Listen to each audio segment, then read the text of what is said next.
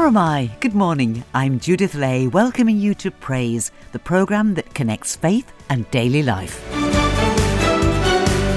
Men's Radio. Welcome to our first programme in a new decade. I hope it's not too late to wish you a very happy new year. Today the Christian Church celebrates the Epiphany, when we remember the journey of the kings, the wise men, the Magi, who followed a star to find the infant Jesus and give him their mysterious gifts of gold, frankincense and myrrh.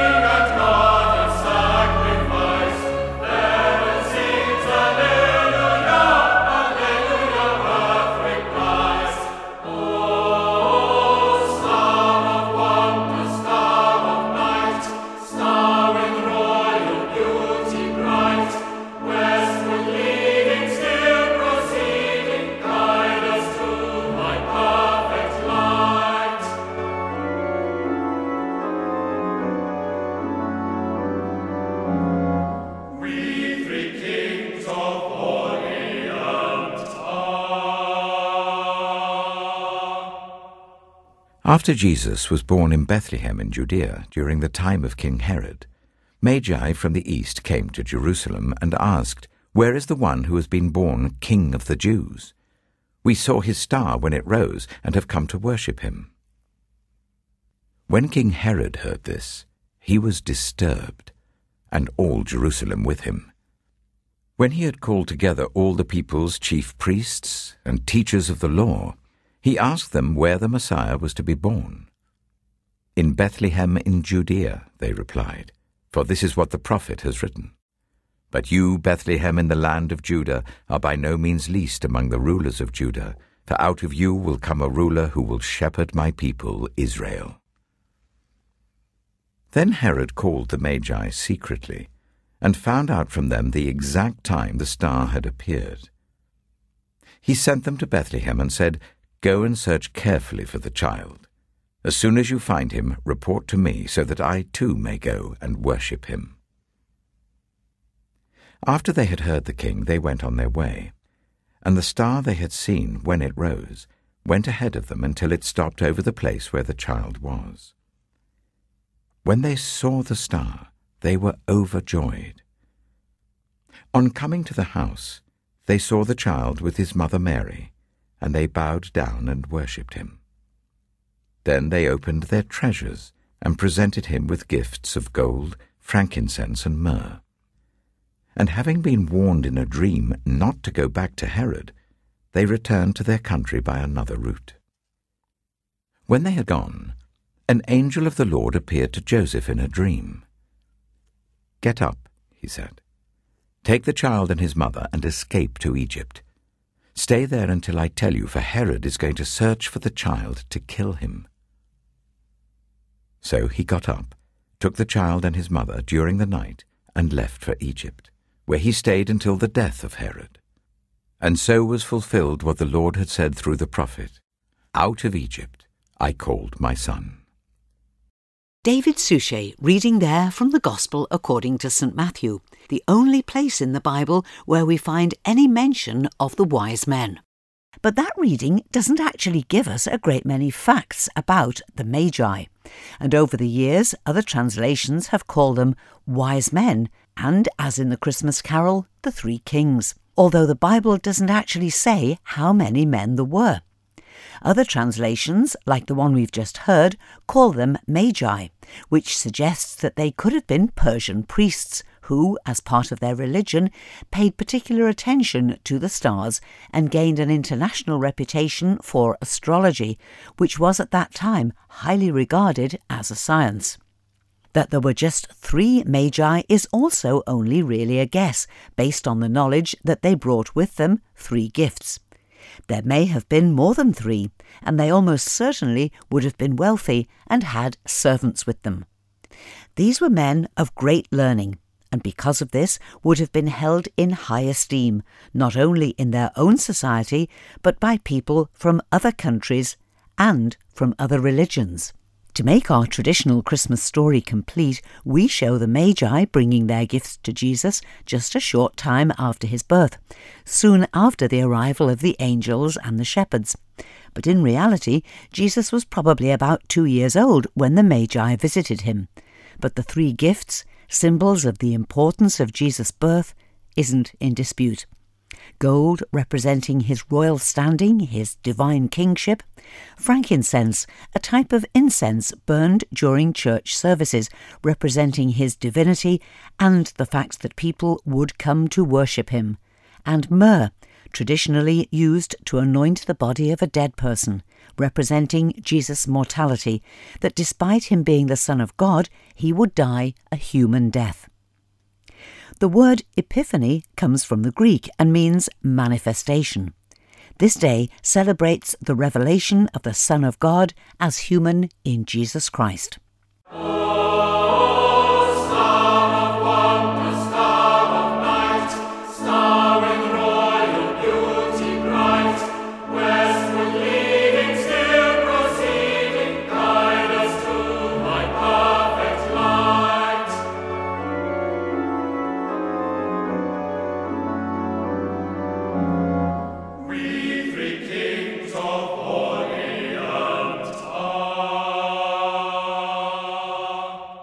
Star of wonder, star of night, star with royal beauty bright, westward leading, still proceeding, guide us to thy perfect light. That's the refrain of that popular carol. But did those Magi from the East really follow something special that they saw in the sky? Who better to ask than Manx Radio's resident astronomer, Howard Parkin? We don't know a lot, as you say, it only appears in Matthew. But something happened. No matter what your religious faith is, or not as the case may be, something happened 2,000 years ago. We know something happened. All the books, all the references, all the different religions, all point to something happening momentous 2,000 years ago. And one of them talks about this star, this apparition in the sky. And astronomers have been for years working out what this might have been. We all accept something was visible. Just what was it? Was it a celestial miracle? Was it a one-off that God did and put in the sky? That is one theory you've got to accept is a possibility. But then if we look back historically, which we can do now, just the wonders of computer sciences and all the rest, we can look back at all sorts of things. What we know is the wise men saw it in the east. We don't know whether they saw it in the eastern sky or they were in the east and they saw it. Most interpretations are they were in the east and they saw something. The natural phenomena is you'll see something in the sky and it will slowly travel across and set in the west. So automatically it follows that it will go in a westerly direction. So whatever it was they saw of an astronomical nature, they saw it in the east and it set in the west. So it inspired them to follow it. What was it? 2,000 years ago, no books, no TV, no internet. The only thing they had that they could look at and wonder, that they could make up stories about or make up legends about, was the sky. And that's why the constellations, the mythology of the constellations came about. So, very familiar with the sky back in the Middle East there. They, intelligent people, very familiar with the unchanging nature, the seasonal nature, that the sky changes on a seasonal nature. They saw something that was so unusual. Now, what was it? It could have been eclipses and comets. Those tend to be dismissed because historically they don't seem to work. They don't fit the dates. We know Jesus was actually born, we think about 4 BC. The actual date has got lost in the changing of the Gregorian calendar and all that sort of stuff. So we know he was born sometime before 4 BC, which immediately rules out one of the things it could have been, which was a conjunction between the planets Venus and Jupiter, which occurred in 3 BC. So we know that couldn't have been it, which is one of the most popular theories of what it might have been, but unfortunately it fails because Herod died in 3 BC. My personal view is, and I've researched this over the years, is it was what we call a triple conjunction. And what happened is the planets Jupiter and Saturn came together not once, not twice, but 3 times in relatively quick succession. The planets come round in the sky on an annual basis. They transit the sky as we go around the sun. We see the planets in different positions. But these triple transits only occur every 900 years. So well beyond a human lifetime. So therefore, if they saw this once, what's that? That's unusual. Hang on, it's doing it again. Hang on, it did it a 3rd time. And that consequence of those 3 actions, or those 3 viewings, inspired them to realise something was going on in the west, which was the direction it was setting. So that's why they headed west. And then we had a supernova erupt in the constellation Aquila. And I think the supernova in the constellation Aquila was the actual star of Bethlehem, but the triple conjunction is what led them to it. The coming of this Messiah was being prophesied. Isaiah was writing 700 years before the birth of Jesus. And of course, it's not just the Christian faith. Muslims believe that Jesus was a prophet that came before Allah. Again, it was predicted, and their prophets throughout history, we talked about Isaiah a moment ago, these prophets, these very learned people who've got something to say about what's going to happen in the future or are very revered at that particular time, it fits across the whole religious spectrum, if you like. There's a broad acceptance something happened 2,000 years ago. And Chris Hadfield, the Canadian astronaut who went into space not that long ago, and he is a Christian, and he has said he spent over 6 months in space, orbiting the Earth thousands of times, and he says his faith was absolutely reinforced by his time in the cosmos. The world, he says, when you look at it, just can't be random. I mean, it's so different than the vast emptiness of everything else, and even the other planets we've seen, at least in our solar system, none of them remotely resemble this precious, life-giving nature of our own planet. And that's from a man of faith who's been into space. Do you ever look up in the sky and just feel that it strengthens your personal faith? Do you feel that a little bit closer to God? The sky obviously is very inspirational and makes you feel very much part of a massive universe. But I would take that to the other extreme. The veins of a leaf or a little tiny baby's fingernail. When you look at the marvels of nature, I talk about nature now, not just astronomy, but when we look at the world, the universe and everything within it, the counter to faith is chaos theory. And as you've just heard from my quote from Chris Hadfield, it can't be. There's got to have been a creator. And that's where your faith starts. No matter what your faith is, what your particular faith is, the creation theory. There's no other explanation that scientists can come up with.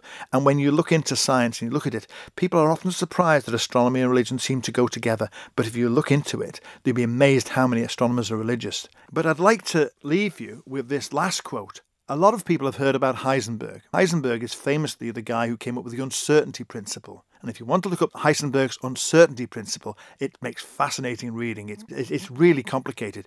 But he was a man of faith, a very religious scientist. And he made this quote, "The first gulp from the glass of natural scientist will turn you into an atheist. But at the bottom of the glass, God is waiting for you." Three kings from Persian lands afar to Jordan follow the pointing star, and this the quest of the travellers three, where the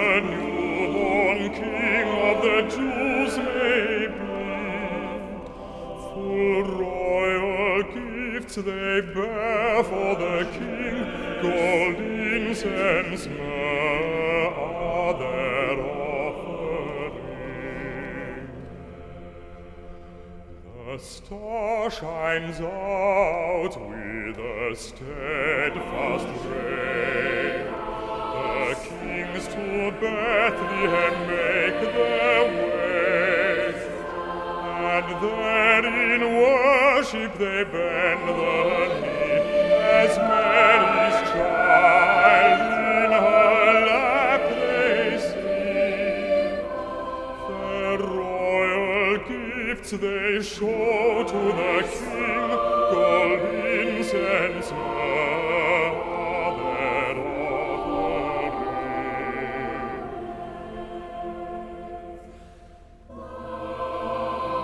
Thou child of man, lo to Bethlehem.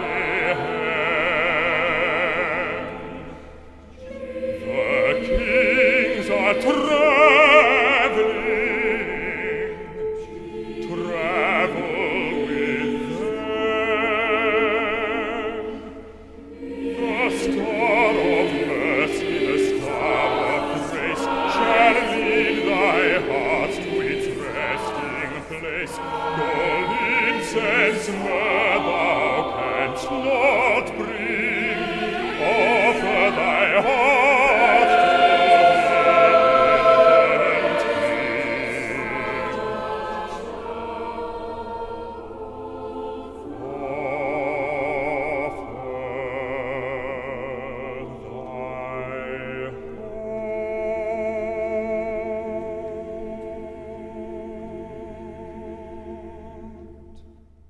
The choirs of Lichfield and Coventry cathedrals there with soloist Michael George, and another setting of The Three Kings, this time by Peter Cornelius. And my thanks to Howard Parkin for an astronomer's view of what the Magi saw and followed to find the infant Jesus. Over the years, the journey of the kings has inspired much poetry. Charles Williams, a contemporary of C.S. Lewis, adds much imaginative detail to his poem, which, in more recent years, was set to music by Kevin Stannard. Here's Anne Clark with the poem and Vocalise with the musical setting. Kings came riding, 1, 2, and 3, over the desert and over the sea. One in a ship with a silver mast. The fisherman wondered as he went past. One on a horse with a saddle of gold. The children came running to behold. One came walking over the sand, with a casket of treasure held in his hand. All the people said, "Where go they?" But the kings went forward all through the day. Night came on as those kings went by. They shone like the gleaming stars in the sky.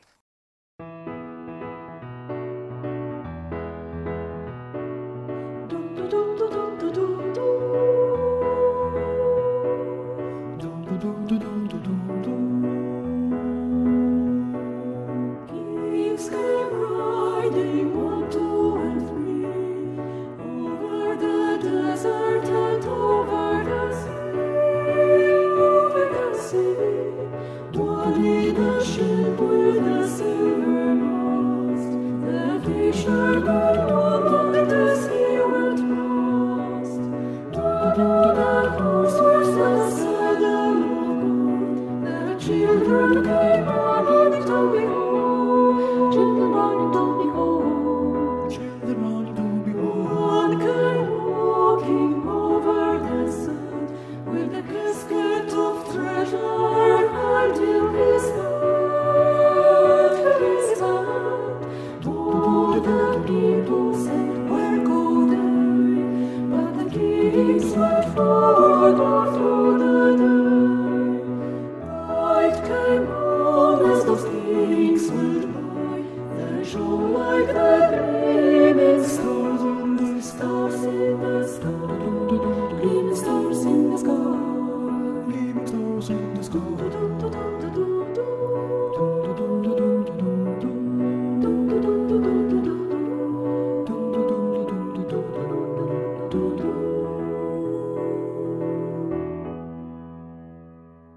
In some countries, today, not Christmas Day, is the time when presents are opened. In other countries, gifts are exchanged at Christmas, but Epiphany is the time for the parties, and special cakes are eaten today. And it's hardly surprising, because today celebrates the fact that God became human, not just for a select group of people, but for everyone, and lives among us because he loves everyone and wants to journey with us in every aspect of our life on earth, and on to the everlasting life he calls us all to share with him. The writer T.S. Eliot, whose Christian faith was a source of great strength to him in difficult times, also wrote about the coming of the Magi. He wrote from the viewpoint of one king, reflecting afterwards on the journey and the impossibility of returning to his old life, his old ways, having found Jesus. The Journey of the Magi by T.S. Eliot. A cold coming we had of it. Just the worst time of the year for a journey, and such a long journey. The ways deep and the weather sharp, the very dead of winter. And the camels galled, sore-footed, refractory, lying down in the melted snow. There were times we regretted the summer palaces on slopes, the terraces, and the silken girls bringing sherbet. Then the camel men cursing and grumbling and running away and wanting their liquor and women, and the night fires going out and the lack of shelters, and the cities hostile and the towns unfriendly, and the villages dirty and charging high prices. A hard time we had of it. At the end we preferred to travel all night, sleeping in snatches, with the voices singing in our ears, saying that this was all folly. Then at dawn we came down to a temperate valley, wet, below the snow line, smelling of vegetation, with a running stream and a water-mill beating the darkness, and 3 trees on the low sky, and an old white horse galloped away in the meadow. Then we came to a tavern with vine leaves over the lintel, 6 hands at an open door dicing for pieces of silver, and feet kicking the empty wine-skins. But there was no information, and so we continued, and arrived at evening, not a moment too soon. Finding the place, it was, you may say, satisfactory. All this was a long time ago, I remember, and I would do it again. But set down this. Were we led all that way for birth or death? There was a birth, certainly. We had evidence and no doubt. I had seen birth and death, but had thought they were different. This birth was hard and bitter agony for us, like death, our death. We returned to our places, these kingdoms, but no longer at ease here in the old dispensation, with an alien people clutching their gods. I should be glad of another death.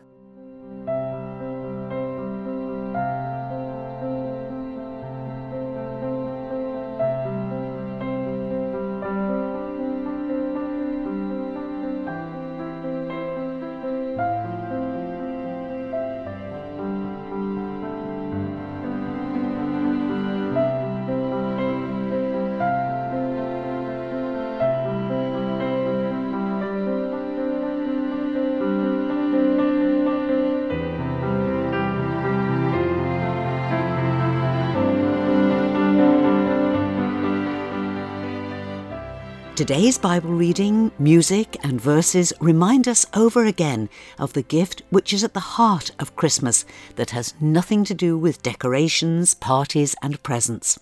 God is with us, every single one of us, yesterday, today and always.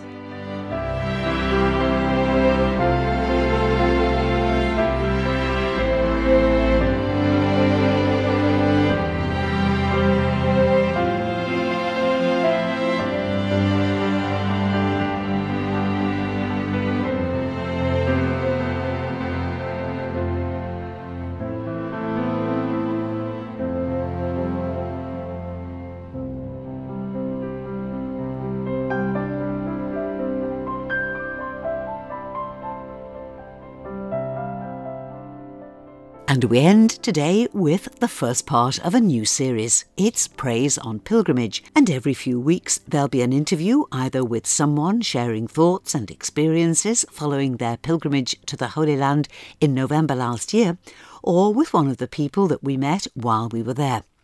This morning we meet Very Reverend Richard Sewell, a canon of St George's Anglican Cathedral in Jerusalem, who is also Dean of St George's College, which is close to the cathedral and is a centre for pilgrimage, education, hospitality and reconciliation. I met the Dean as he was welcoming everyone coming into the cathedral for the main Sunday service of Holy Communion. I asked him if a church in Jerusalem, by its very location, has to be all things to all people. We've got to be able to connect with everybody, and we are a real focal point, a sort of crossroads for the Anglican Communion and for the world. We've just had an Anglican group from Hong Kong, and now we've got your group, and we never know from one week to the next which country is going to be most strongly represented. And in the end, it's a simple job. We just simply proclaim Christ crucified, and that's the universal message for everybody. Jerusalem draws people because it's a place of such importance in history and in contemporary global politics, and because people hear of the things of great beauty here. It's the focal point of faith for Jews and Christians and Muslims, and for seekers of every faith and none. And even if people have no religious faith whatsoever, this land can still speak to people. Although it also speaks of sadness and division and brokenness. There is a lot of pain here because of the history between Palestinians and Israelis. And we live in the midst of that division and conflict too, but always trying to build bridges of peace and reconciliation and to draw people together as well as we can in the power of the Spirit. The local church here, the Anglican Church, is a Palestinian church in that the leadership, the clergy are all Palestinian, but we're here for everybody. We have Jewish believers, Messianic believers who are part of our churches and congregations, even though a very small number, and we seek to be a focal point and a source of peace and hope for everybody, but we have no plan for peace. We have to wait for that to unfold in God's time, and when people's hearts are ready to turn away and to turn towards hope and peace.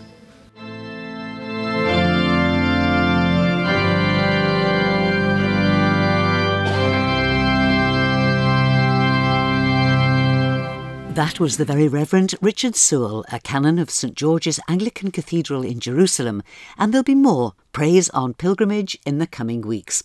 Thank you for listening to this week's Praise podcast. There's a new Praise podcast available every Sunday morning. You can subscribe for free at Apple Podcasts, Google Podcasts and Spotify via the Manx Radio smartphone app or at manxradio.com. So, till we meet again, this is Judith saying thank you for your company. And as we launch out into a new decade, I wish you and those you love times of true blessing, peace and contentment.